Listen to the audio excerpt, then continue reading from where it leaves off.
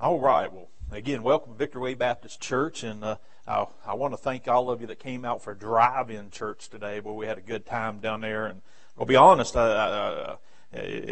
somebody said, "Preacher, I think you preach harder down here outside." I don't know what it is, the outside air, or maybe just the handheld microphone that it just lends itself to getting fired up and preaching. Maybe it was just because I was so excited to see so many of your faces again, and what an attendance, what a great turnout we had again for drive-in church. And I know not all of you could come, and so what I wanted to do this afternoon is basically re-preach the message, and I'm about preached out, but I'll do my best to give you some energy in it, because it's a message that, again, this morning that we preached, but I believe it's a message we need for today. It's a message, Lord, listen, right from the Scriptures, I believe it's as applicable today as the day Habakkuk wrote it, and I believe there's a lot of answers for us, a lot of answers for maybe what's going on in our world right now is going on, then also how are we to react, or how are we to respond during times like this as Christians, as believers, and I believe the answer is found here in the book of Habakkuk. So take your Bibles and turn there if you're not already. We'll be in Habakkuk again. I'll give you a moment to turn there. Just to give you an update for what we're going to plan to do. Lord willing, weather permitting, and so forth. We had a good time down there at drive-in church. So one of the things we're planning to do is from now on, 10:30 services until our governor says we can assemble back together here in the congregation. We're just going to have 10:30 services down under the pavilion, and so drive-in church every week. I got an FM radio transmitter, and we were on the radio, and you could pick it up right in your car. We had speaker system, and so you could hear it if you didn't have a radio in your car or FM radio, and then also we could then sing and praise the Lord together. And next Sunday, really looking forward to Larry Davis and friends. They're going to do a little mini concert, so we're going to have a good time, have a gospel singing, then I'll preach right after that's done. That's again 10:30s on Sunday mornings, weather permitting, Lord willing, until the governor allows us to come back. We're just going to do drive-in church. We had an informal, official business meeting, voted that in. Here's what it was. I said, honk your horns if you like this and you want to keep doing this on Sunday mornings.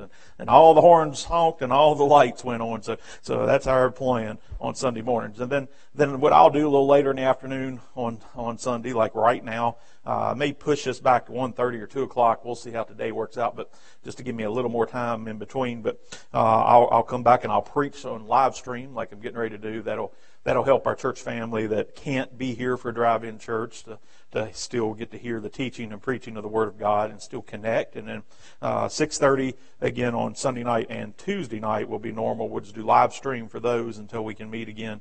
And sometimes I'll do those.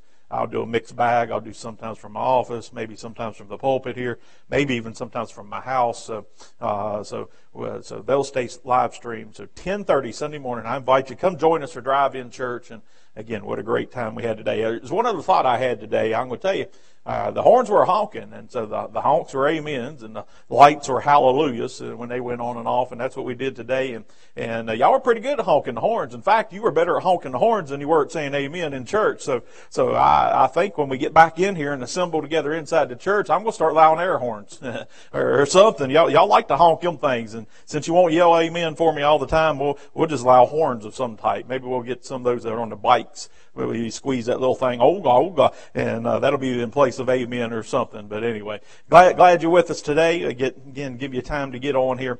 Habakkuk chapter number 1. Really, we're going to preach now chapter 3, but I'm going to give you an overview as we get started. All right. So let's get into the Word of God this morning. You know, we're living in some certainly interesting times, and you know, I don't have to explain to you. You see it on the 24/7 news media. You see the pandemic going on. You see the economic woes hitting our country. Many have lost their jobs.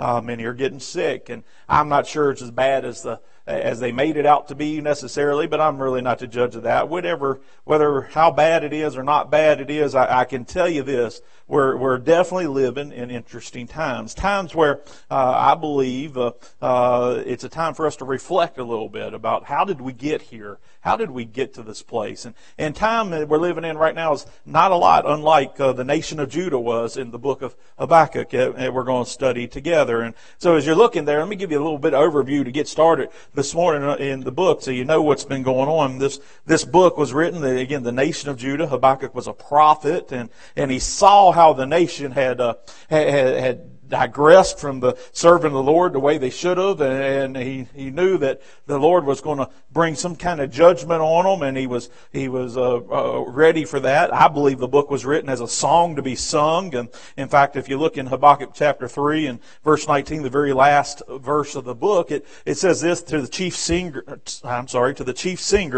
of my stringed instruments. And so I believe it was a song that was written to be a song, and he instructed his musicians to put music to it so they could sing. You said, why would they make it a song? Well, the idea of a song was, listen, it's real easy to remember. You can get it fixed in your mind, if you would, the songs. I don't know about you. I asked their church this morning, I said, listen, how many of you can go down the road and hear a song you haven't heard in 20 years?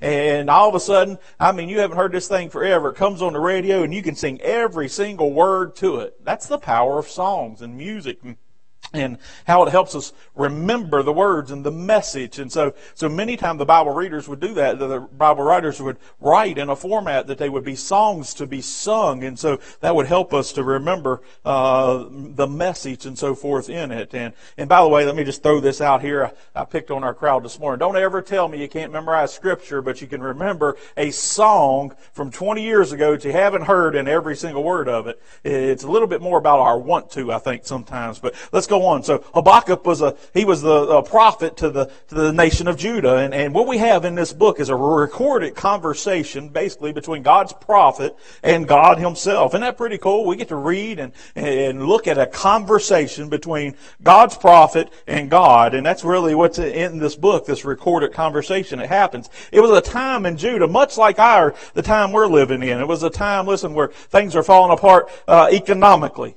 where things were falling apart spiritually, for sure, where there was chaos all around and everybody had turned away from God. Does that sound familiar? That sounds like right out of our newspapers today. And God's about to judge the nation of Judah for what's going on. So Habakkuk writes to him in chapter number 1, talks to God in chapter number 1, but records it for us in His Word. And he basically, just to summarize, because the heart of the message a little later, but to summarize, he's asking God, why is all this going on? Things were so disturbing to that godly prophet Habakkuk that he was praying, literally asking God, what's going on, God? Lord, I see what all's happening here. I see how we've fallen away from You. I see the collapse of our nation. I see everything that's happening. Lord, why is all this happening? And then really, I think the question he was asking this too: what are You going to do about it, God? What are You going to do about it, God? Sounds a lot like us as Christians today, doesn't it? God, what's going on? God, what's happening to our country? God, what's going on today? And do you see what's going on in our country? And what are You going to do? God, you going to do something about it? And so you get to verse 5 of chapter 1, and this is God's response. So verses 1 through 4 is Habakkuk, the prophet, talking to God. Then God responds in verse number 5. And God basically says, yeah, I see what's going on. And I didn't tell you what I was going to do because 2 reasons. Number 1, you wouldn't have believed it in the first place. And he understood that. And number 2, you wouldn't have listened in the first place. Does that sound like us Christians? So many times God's trying to get our attention, and we just won't listen. We just won't pay attention. We won't see. We had an old racing term that we used to use in racing. We can't see past the end of the nose of our car. There's a lot of accidents I've seen people get in on the racetrack because they don't look any further than the nose of the race car. They don't look ahead to what's coming ahead and so forth. And so many times we live our lives like that. God's trying to wake us up. God's trying to give us some warning signs. But we're so busy we can't see past the nose of our car. And that's really what's going on here. That's what God's response is. And so God tells him what He's really going to do. Here's what He's going to do. He's getting ready to use the Chaldeans.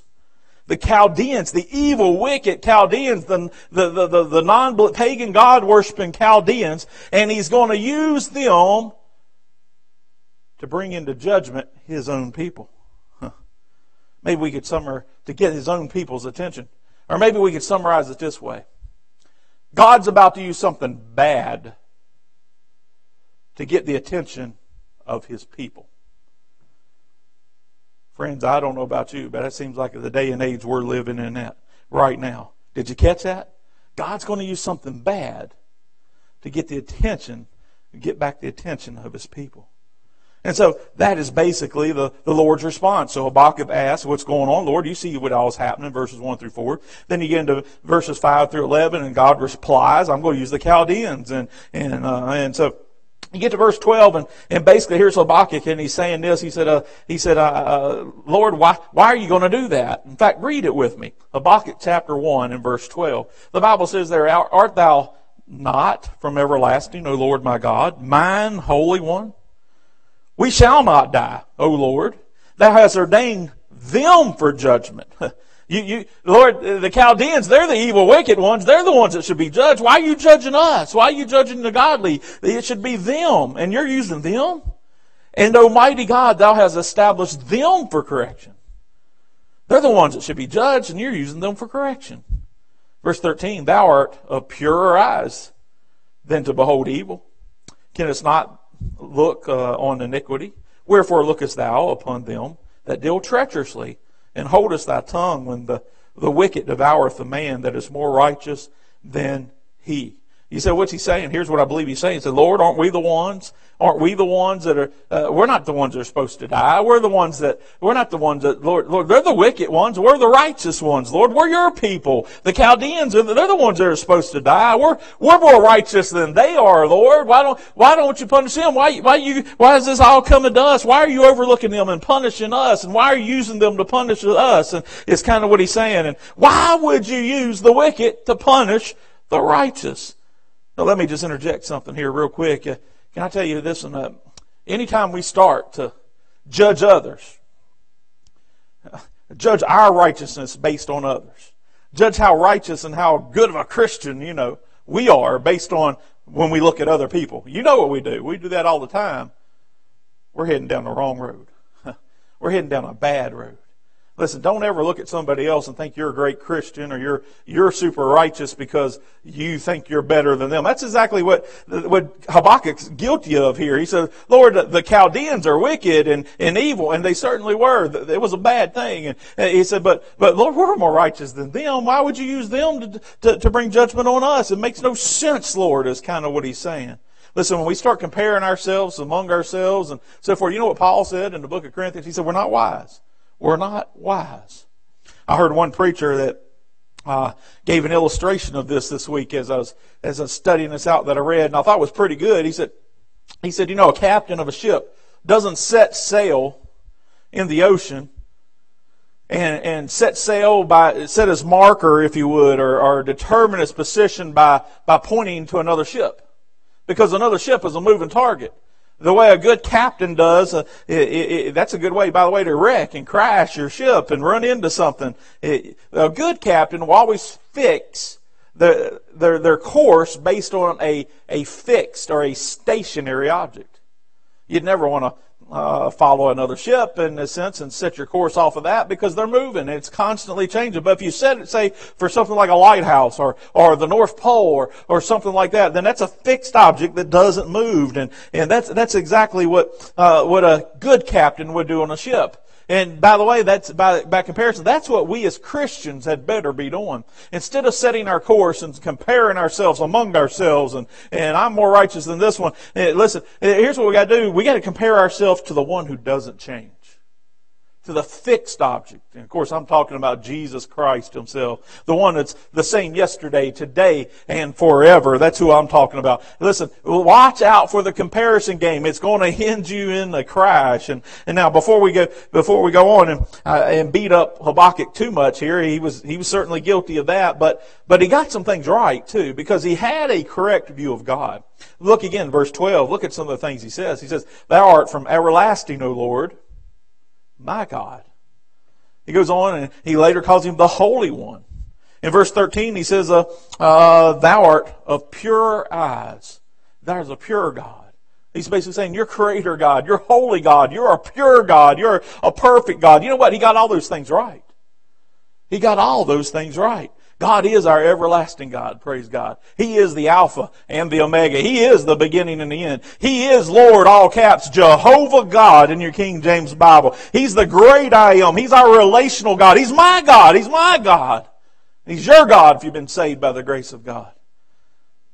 God is holy. In fact, that's a song we're going to sing for an eternity over in Revelation 4. Holy, holy, holy Lord God Almighty, which is and was and is to come. The Bible says. And so Habakkuk, before we beat him up too much, he had a right view of who God was. He had a right conception about who God was. But let me tell you what he got wrong.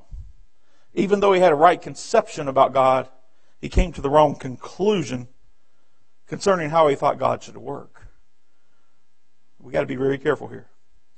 Listen, I preach week in, week out to a wonderful church family, Victory Way Baptist Church, and I've preached many times on, listen, the number one problem in most of our lives is we have a wrong view of God. So we preach hard on having a right view of God. And I believe most of our folks have a good conception about who God is. But we can be just as guilty as Habakkuk at coming to the wrong conclusion about how we think God should work or what He should do. So that's what basically what Habakkuk's saying here in verses 12 and 13. He says, you're pure God, you're wonderful God, you're Lord, you're Jehovah, you're my God, you're the Holy One, you have pure eyes, and Lord, you're all these wonderful things. But why would you use the Chaldeans to judge us? Why would you use something bad to judge your people, the righteous ones? Basically what he's saying is, Lord, I'm going to put myself above your throne. Lord, Lord, if I was the Holy One, if I was the everlasting one, if I was Jehovah God, I wouldn't do it that way. I wouldn't use them. And he's basically placing himself in the position of God. And God, if I were you, I wouldn't do this very thing. Your eyes are too pure, Lord, to use a dirty tool like the Chaldeans. And he's basically saying, God, I have higher standards than you do. Wow, what a prideful thing to say. What a prideful thing to say. He said, preacher, why'd you bring that out? Because I want you to understand we do this all the time too. I'm afraid many times we're guilty of this very thing. Hey, God, why would you allow a virus to come? God, why would you allow a pandemic like this? And God, why would you allow evil people to seemingly thrive? And why would you suppress your people? God, how could you allow a virus that makes us sick, that shuts down our economy and our nation and causes people to be pure? Now, I might understand that you would allow it to the wicked non-believers, God, but this is affecting us, God, because they're not as righteous as us, but Lord, this is affecting us. I don't understand why are you allowing it to happen to all of us. See, we're guilty sometimes. God, why would you allow a virus to keep your people from assembling together? Why would you allow a virus that shuts down church, God?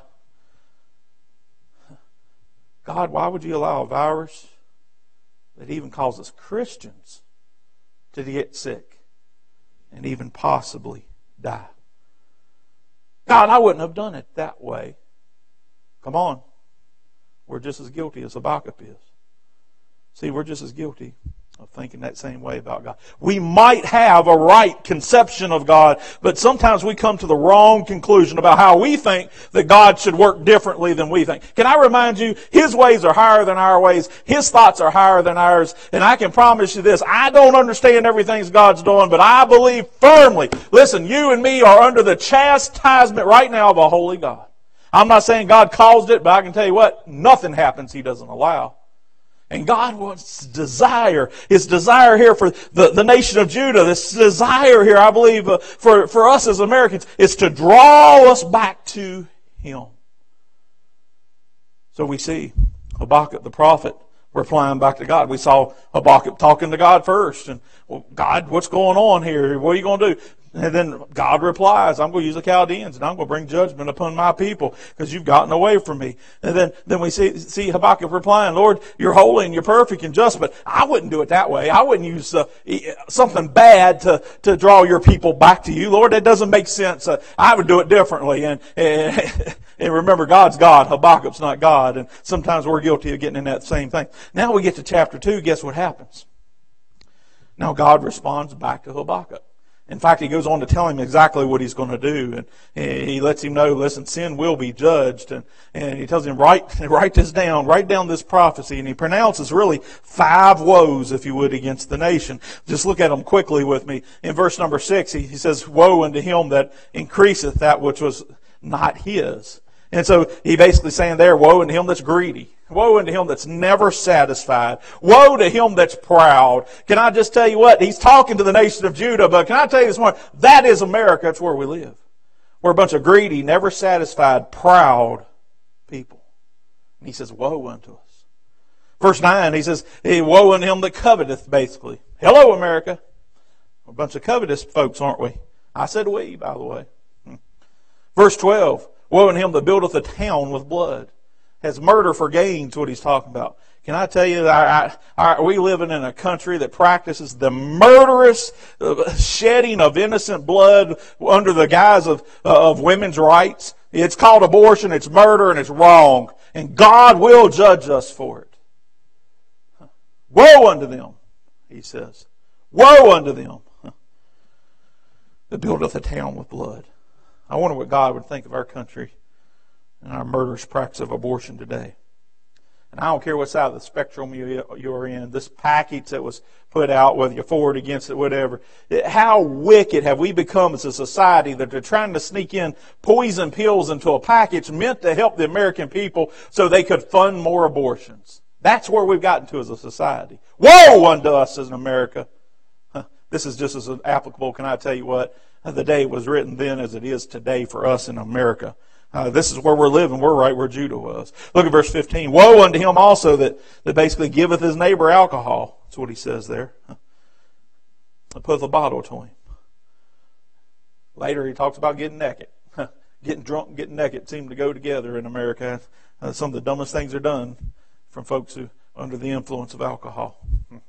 Woe unto him, he says, that giveth his neighbor alcohol. Look at verse 19. Woe unto him that saith to the wood, awake to the dumb stone, and it shall teach. He said, what's he talking about there? He's talking about idolatry. He's talking about woe unto them that worship anything more than you worship God Almighty. Hey, that could be anything. That could be nature itself. That could be the government. That could be politics. Can I tell you what? More Christians post on politics than they ever post on Jesus. How wicked's that? That could be your job. It could be sports. It could be all those things. Hello, America. Woe unto America. By application, I think we could easily make is what he's saying for us today. Sum it all up. Here's what he's saying. Woe unto the greedy.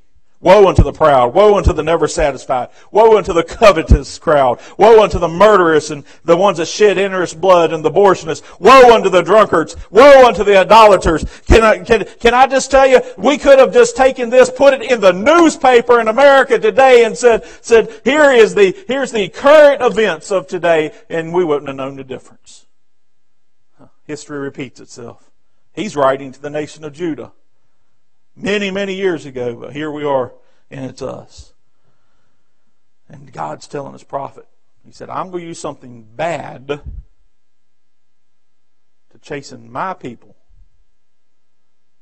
so they'll see their need to really turn and change their ways and come back to me. Hello.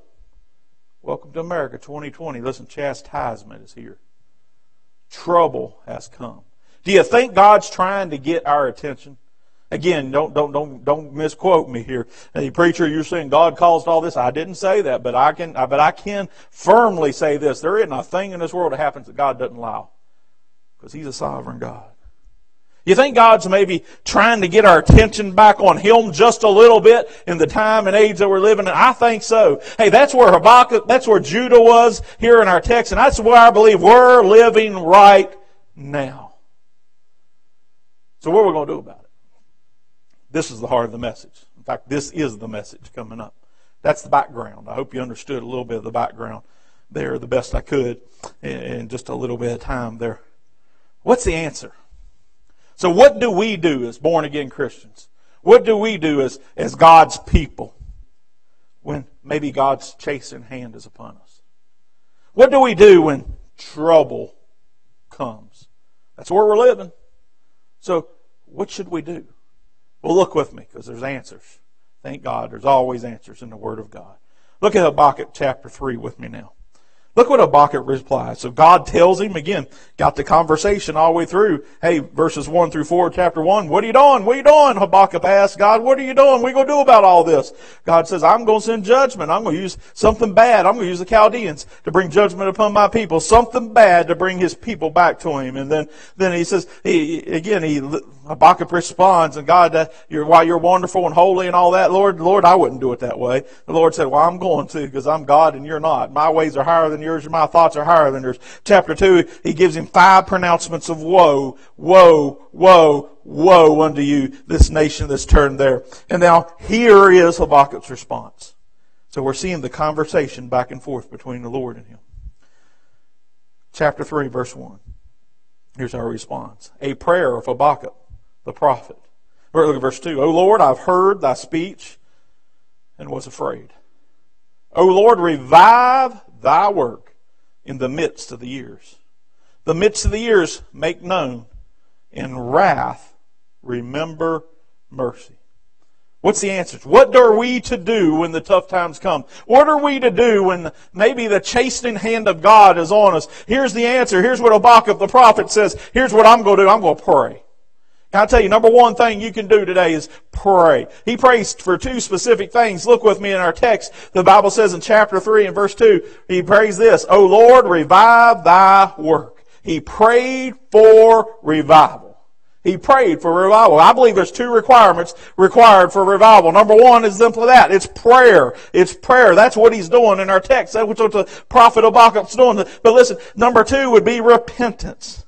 Revival will never come to God's people, and it never has, by the way, until they get to a place of repentance. He said, what is repentance, preacher? Well, it's the thing you need to do to be saved. One of them, listen, I need to change my mind, and that's what the word repentance means. I need to change my mind and realize and believe that I'm a sinner, and realize and believe that Jesus Christ died for me, was buried, and rose again from the dead for me to pay my sin debts. That's how I get saved. Repent ye, believe the gospel, the death, the burial, the resurrection of Jesus Christ. But listen, as Christians, we're also to repent. We need to change our mind, and listen, that's one of the things we need to do. We need to put God back in the forefront instead of everything else that we've made life about. And listen, true, genuine repentance is a change of mind that will eventually result in a change of attitude and eventually a change of action. They all go together, but it starts with that change of mind. How many of you remember 2 Chronicles 7 verse 14? Most people know this verse.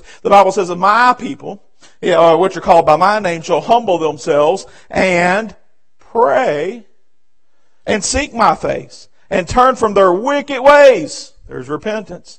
We already heard prayer. Then will I hear from heaven and forgive their sin and heal their land. God says, if His people called by His name. Now, I understand that was written to the Jews, but listen, by application, I don't know about you, but when I got saved, born again by the grace of God, I got a new name, and one of them is, I'm a Christian. I took His name. I took Christ's name. I am a Christian. And so, by application, I think we can apply it to ourselves. Listen, well, I call myself a child of God, because that's what the Bible said that I became. He gave me the power to become a son of God. And I call myself a Christian because I got saved by the grace of God. So, I call myself by His name. Now He says, for those that do that, listen, if we humble ourselves and pray, humility and prayer go hand in hand, by the way.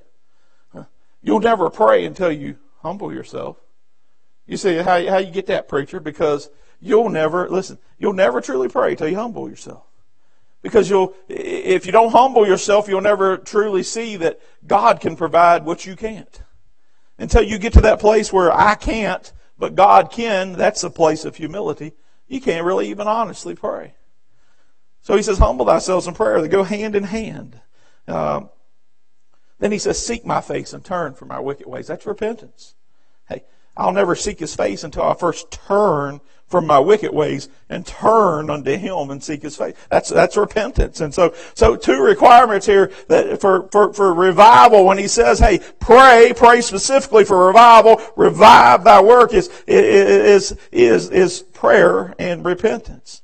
So what are we to do during the days when I believe we're under the chastisement of God, when tough times come and trials come? Number 1, we're to pray. We're to pray for revival. That means prayer and repentance. But also look at this, verse 2 again. We're to pray for mercy. Pray for mercy. Pray for His mercy. He says this in verse 2 at the end of the verse. In wrath, remember mercy. Habakkuk's saying, listen, I know we deserve this. We brought it on ourselves with our sinful lifestyles, with our idolatry, with our greed, with our covetousness, with the murdering of the babies and the shedding of innocent blood, with our drunkenness, with our lack of contentment. Lord, I know we brought it on ourselves, but Lord, I'm praying right now. I'm asking you, Lord, listen, in your wrath that we certainly deserve, Lord, please remember mercy. Remember mercy. You know what mercy is? Mercy is when we don't get what we do deserve. When we don't get what we do deserve. And that's what Habakkuk prays for. What can we do as Christians, as God's people, when these tough times come like we're living in, when even God's chastening hand comes? I think the number one thing we need to do, according to the prophet Habakkuk, let's pray. Hey, let's pray for revival. Listen, many of you I know have prayed, but let me challenge you this. Have you prayed for revival? Have you prayed just for whatever you're needing in your life? And you should pray for those things. I'm not minimizing that. But have you looked outside of, beyond your own nose of your own race car? Have you looked beyond your own life a little bit? Have you looked beyond even your own job, even beyond your own economic situation, even beyond your own health situation? Have you looked out further than yourself and said, God, you're bigger than me. You're bigger than everything that's going on in my life. What are you trying to do? God, you're trying to draw your people back unto you. Lord, let me just quit praying only for my needs, although keep doing that. Let me start praying for true, honest revival. Pray for revival. He says, oh Lord, revive thy work in the midst of the years. Pray for revival. Pray for His mercy. In wrath, Lord. Oh, Lord, remember mercy. So we're to pray. Let me give you a second thing. We're to practice. What are we to practice? Look back at chapter 2, Habakkuk chapter 2, verse 4. The first time in the Word of God this is written, but he says, behold, his soul which is lifted up is not upright in him.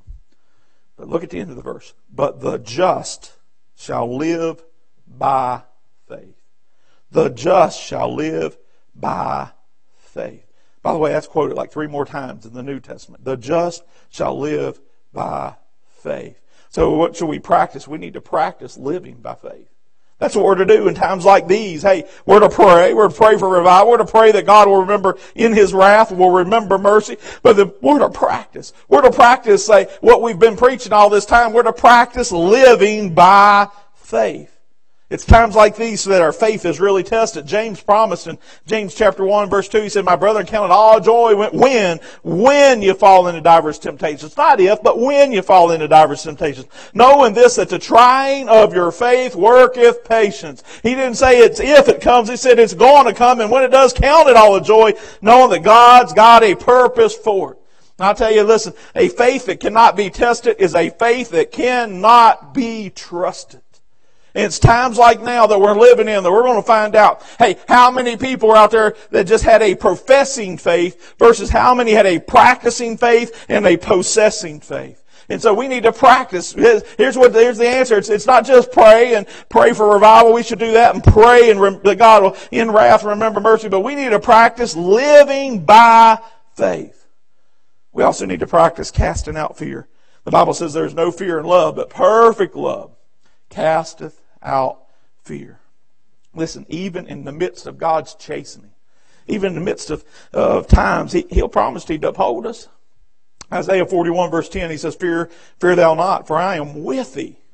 Be not dismayed, for I am thy God. I will strengthen thee, yea, I will help thee, and yea, I will uphold thee with the right hand of my righteousness. Listen, those 2 steps go hand in hand. When we practice our faith, guess what's going to happen? By default, fear is automatically going to be cast out.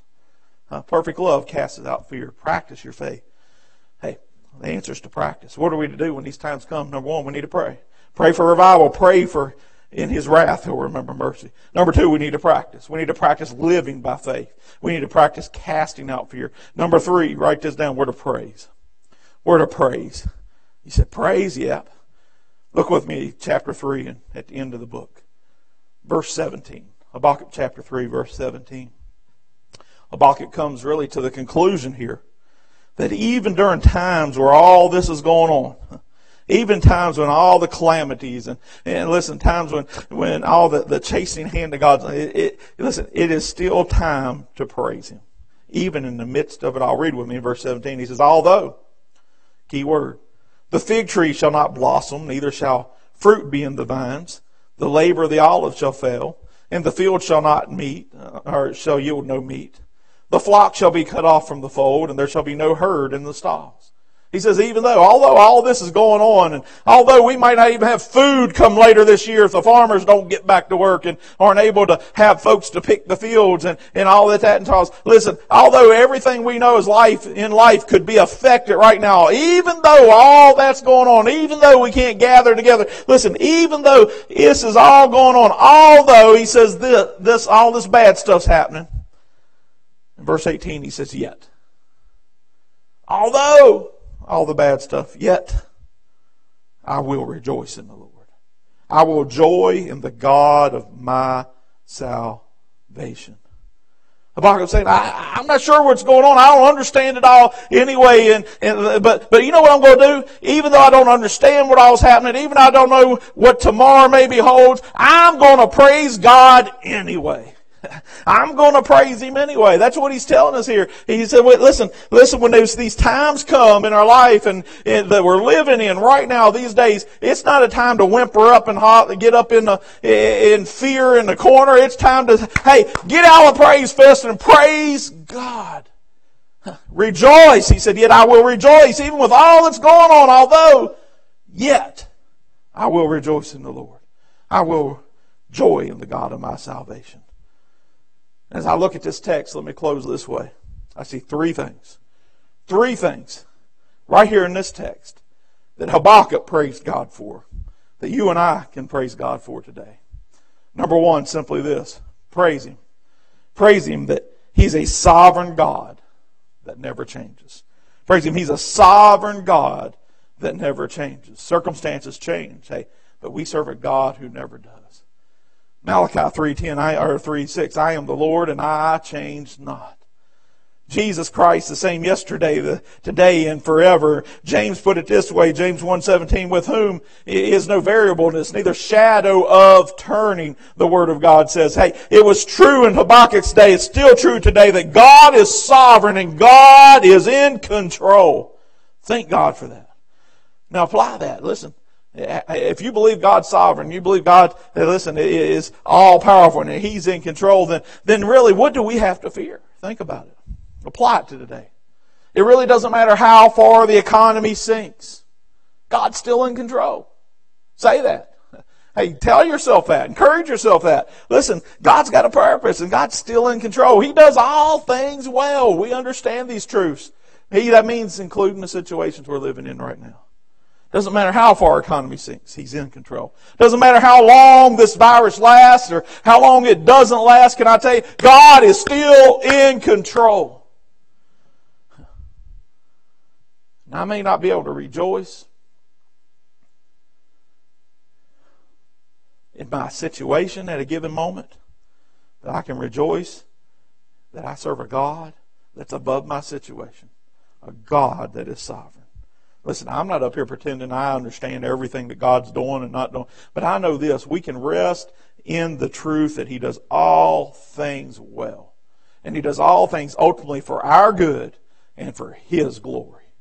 That's a sovereign God. And that's still true even in the times we're living in right now. It was still true in Habakkuk's time. That's why he said, yet I will rejoice in the Lord. And that's true right now in the time we're living in. No matter how things may appear, God is still in control. He still knows best. His ways are still higher than ours. His thoughts are still higher than ours. And He always does that which is right. That's something to praise Him about. Can I tell you? We need to praise during times like this. Praise Him that He's a sovereign God that never changes. Secondly, I wrote this down. Praise Him for a salvation that will never cease. Praise Him for a salvation that will never cease. Listen, circumstances may get bad. They may get worse. It's just getting to our area, to be honest with you. But no matter what circumstances come, nothing can ever affect my salvation. Praise God for that. Listen, salvation doesn't depend on things going well. Salvation rests solely on the grace of an almighty God. Life is uncertain. It's ever changing. Listen, we're one phone call, one test away from maybe some bad news. But I tell you what, even though everything else in life changed, God doesn't change. He's eternal in His nature. And things maybe get bad here on this earth, but listen, this earth ain't our home anyway. Amen. I'm already seated in heavenly places in Christ Jesus. Hey, and while some preachers are writing books and many are buying them, reading, talking about living your best life now, my best life isn't right now. My best life's waiting on me in glory. Hey, listen to what Peter said. He said, I have an inheritance incorruptible and undefiled that fadeth not away. Hey, reserved for you in heaven. Hey, things may get here. I may lose my health. I may lose my car. I may lose my house. I don't know. I may even possibly lose my life, but it really doesn't matter, because to be absent from the body is to be present with the Lord. Nothing can ever happen that will make me lose my salvation, because my God gave it to me. Thank God when I believed in Him. He saved me. He sealed me. It's secure. It's forever. Jesus put it this way, and I give unto them eternal life, and they shall never perish, neither shall any man pluck them out of my hand. Peter put it this way, we are kept by the power of God through faith unto salvation. The author of Hebrews, one of my favorite verses, I will never leave you. He promised God would never leave us nor forsake us. Hebrews 7:25 said, we're saved to the uttermost. You want to know what uttermost means? That means complete. That's about as saved as you can get. Completely, totally. Hey, I may lose it all here, but I'll tell you one thing I can never lose: the salvation that God's given to me. And I got something to praise Him about even on the worst days. That's what Habakkuk's saying. And that's what I'm telling you even today, living here in America. Hey, even in the midst of it, we need to praise Him. We got a sovereign God that never changes. We need to praise Him. We got a salvation that never ceases. And praise Him thirdly, praise Him for His strength that'll never collapse. Look what it says in verse 19. The Lord God is my strength.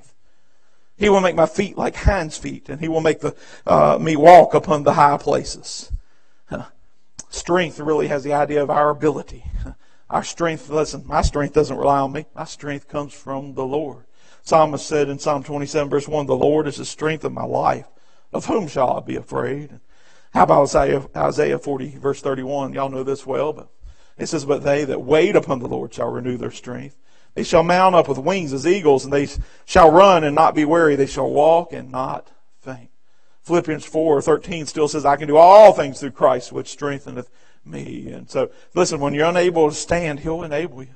When you can't go on, He'll help you. Hey, listen, when you're in the deep valley, look what He promises. He'll get us to the higher ground. Look with me in verse 19. And He will make my feet like hinds' feet. And He'll make me walk upon the high places. That hinds' feet, listen, speaks of a walk that's of grace and agility and swiftness. And you ever seen a deer run? And how a deer can just beautifully run and swift and so forth. He'll make even an old fat, flat-footed plotter like me, hey, be able to run like a beautiful deer is what He's saying. And He's going to take us then to the high places. The high places represents the mountaintops. It's where the animals go for safety from the dangers that are found below. And here's what He's promised us. Hey, the Lord God's my strength, and He's going to take me to the safety of the high places is what He's promising, even in times like this. And so Habakkuk's telling us that God is enabling to rise above the circumstances of the day. And I'm here to tell you, God will help you rise above the circumstances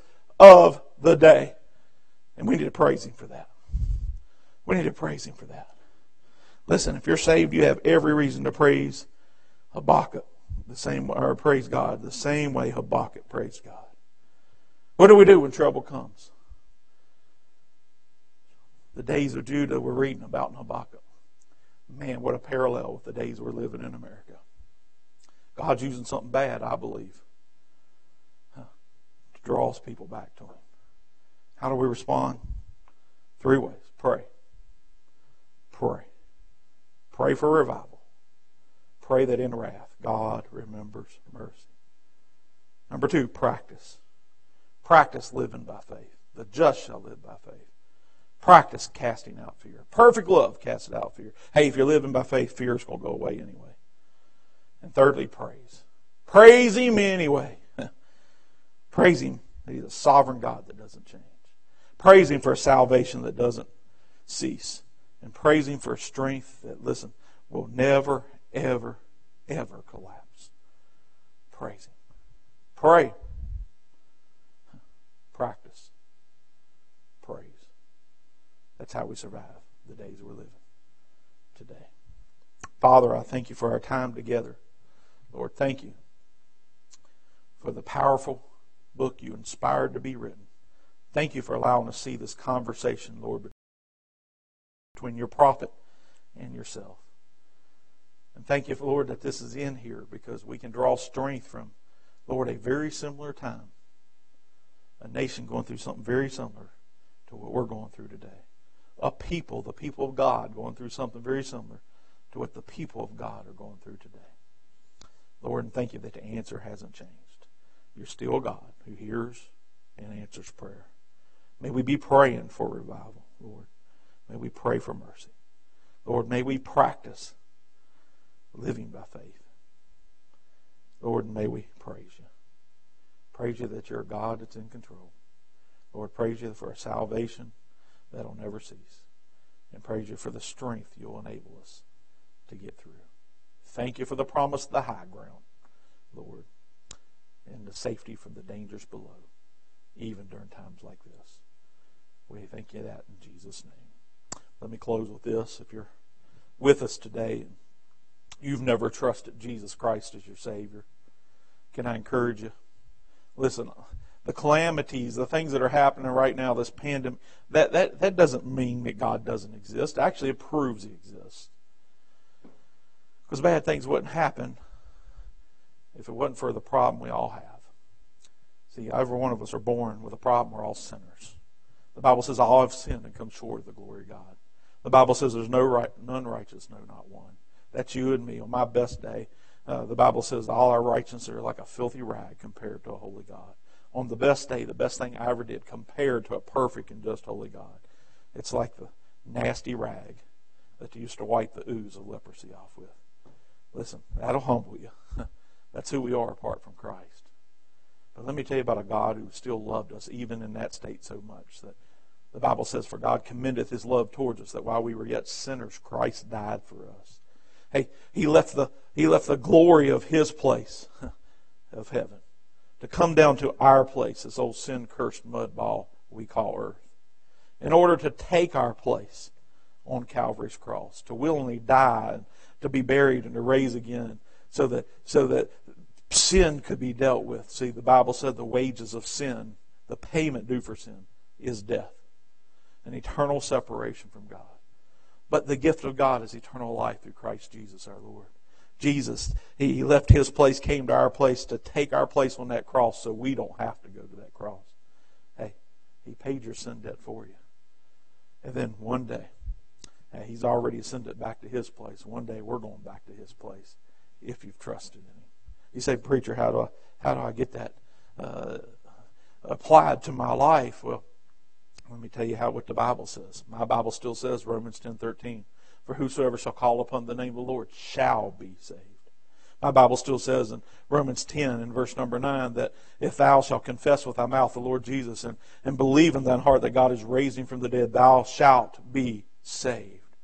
Jesus Himself said, repent ye, change your mind, believe, put your full weight and trust. The gospel, the fact that Jesus died for you, was buried and rose again. Hey, you want to be ensured you're on God's team. You want to be ensured that heaven's your home. You want to be, most importantly, ensured that your sins have been paid for and forgiven. Then here's what you do. By faith, you call upon the name of the Lord. By faith, you change your mind. That's repent. You put your full weight and trust. That's believe in the fact that Jesus died for you, was buried and rose again. That's the gospel message. You say, how, preacher? Call upon His name. It's not some magic words you say in a prayer. It's the belief in object, although confession of the mouth is necessary. But it's the belief in the heart that's behind it. Call upon Him. Say, Lord, be merciful, me a sinner. Lord, I confess to You that I'm a sinner. And I believe that Jesus died for me and rose again for me and paid my sin debt. And by faith I receive Your free gift of eternal life. Thank You for saving me, Lord Jesus. Hey, in your own words, from your heart, call upon Him, and He'll save you. I promise you that today. Sure love to hear from you if you trusted Christ today. Church, can I encourage you? Saved folks, hey, this isn't time to fold up in a corner. It's time to pray.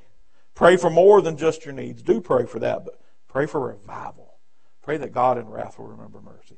Practice living by faith, casting out fear, and praising. Hey, we got enough to praise Him forever. We got a salvation that never ceases. We got a God that is always sovereign, and we got a promise of strength, listen, that He'll give to us that will never collapse. God bless you. Have a great day.